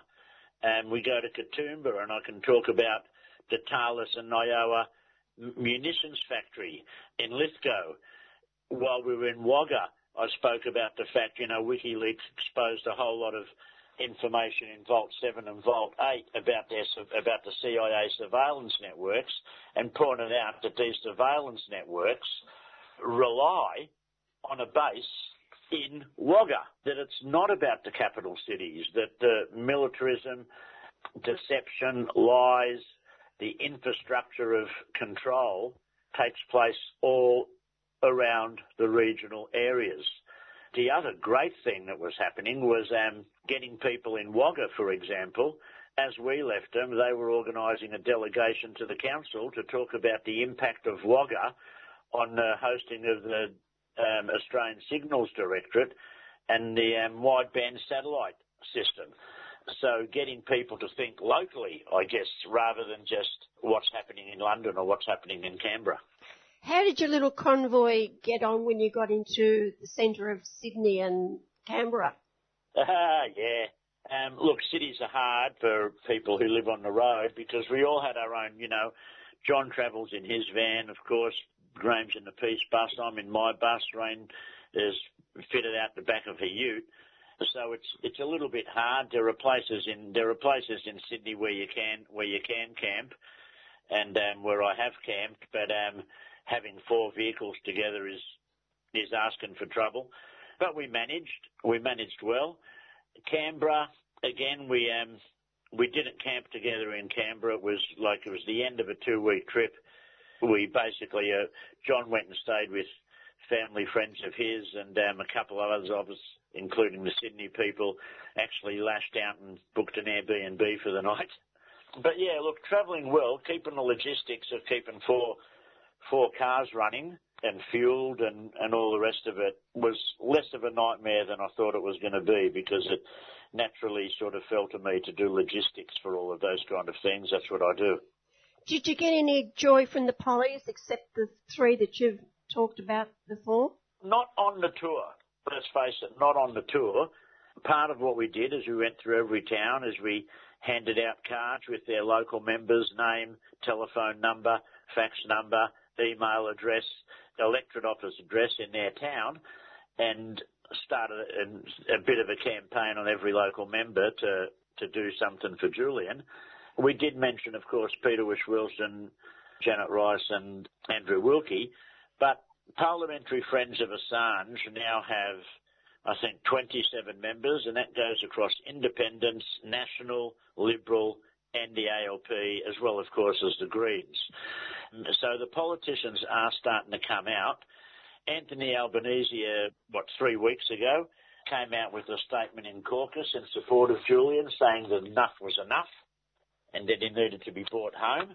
He said enough is enough. And so that's now given a whole lot of other Labor members who were, on our side, but not necessarily very vocal, the courage to speak out. And we're seeing more and more of that.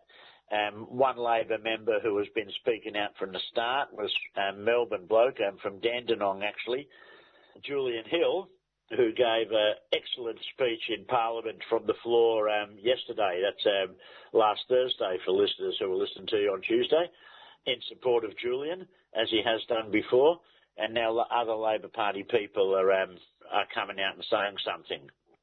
So this has got you wound up to do a lot more. Is that right? Yeah, well, I was pretty wound up anyway. I'm a pretty wound up sort of dude, to be perfectly honest, if you didn't know that already. But But yeah, we've got another tour coming up. We've got a few things, and both John and I have a few other things we're working on this month. I'm actually, on a personal level, I'm working with a campaign in Sydney with a mob called Justice Action, who's working on the issue of forced medications for prisoners with mental illnesses, and we've had a couple of wins there. John's doing other things with Julian and WikiLeaks, of course. Others are doing their own thing, but come the 1st of May, May Day, we'll be up in Nimbin at Mardi Gras as part of another month-long tour of the Home Run for Julian. We're going to go to Nimbin, then Brisbane, I think up to Mullaney, then we're coming down and doing Byron, Mullumbimby, Lismore, a couple of others, and spending some time coming back down, and I think this time ending at either Newcastle or Sydney. We haven't, so it's what we worked out. It was a format that actually worked and garnered a lot of support, so we're going to keep doing it, I think. And how did you let Julian know what you've been doing over the last weeks? A couple of us can, not me, but a couple of people have got the ability to email him in prison. John talks to him occasionally when he can get a line out. Because of the COVID restrictions, the prisoners in Belmarsh have a little bit more access to a telephone than they had otherwise. So John gets a call occasionally.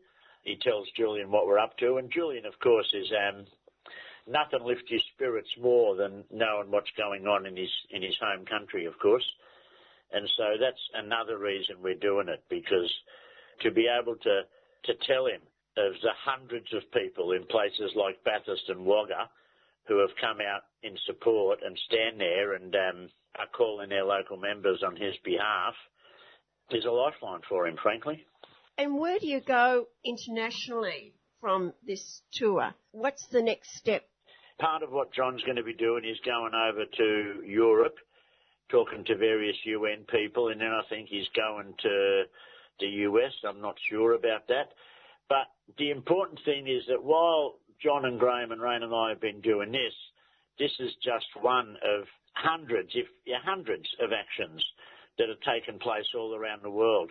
We still have vigils and petitions going to the UK government. We've got people mobilising in the United States, and that's at various levels, from grassroots people doing street stalls, selling bumper stickers and T-shirts, to peak legal organisations and peace organisations pressuring the new Biden administration.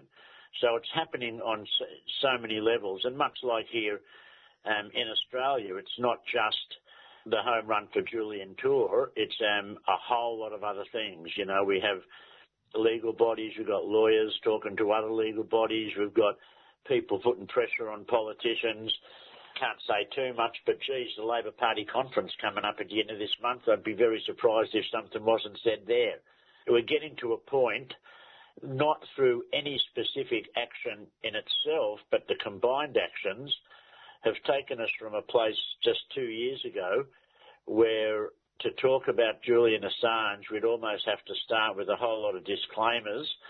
The start point was Julian did something wrong he shouldn't have done, whether that was, you know, the Swedish shit, or whether it was getting Trump elected, quote unquote, or whether it was leaking this information or putting this person at risk. All that has been shown to be just rubbish now, and everybody knows it. And the starting position as we're talking to people is, of course he should be free and returned to Australia. We'd not had anyone on this tour. Well, I lie, I had one person on the tour. He was drunk and a bit of a yob anyway, saying, oh, he should be locked up forever, you know. Apart from that one instance, we've had nobody attacking us, hassling us, or calling for his continued incarceration. Whereas normally, as I say, or normally up until 2 years ago, some of the first things we'd have to do would be answer people's concerns. We no longer have to answer people's concerns, so the tide has turned. Well, I think I can say, Jacob, from the 3CR community, thanks for all you're doing, and may you keep on doing it. More strength to you. Oh, thanks, mate. Oh, we all do it together in our own ways. Everyone does to each what they can. broadcaster and activist Jacob Grech. And don't forget Fridays, 5 o'clock till 5:30, the Friday Rave. Najagarajan, Thunderman. This is Stephen Pigram from up Broomway, Yarra Country, and it's great to be down in Melbourne, and you're listening to 3CR Community Radio. Been here for a long time.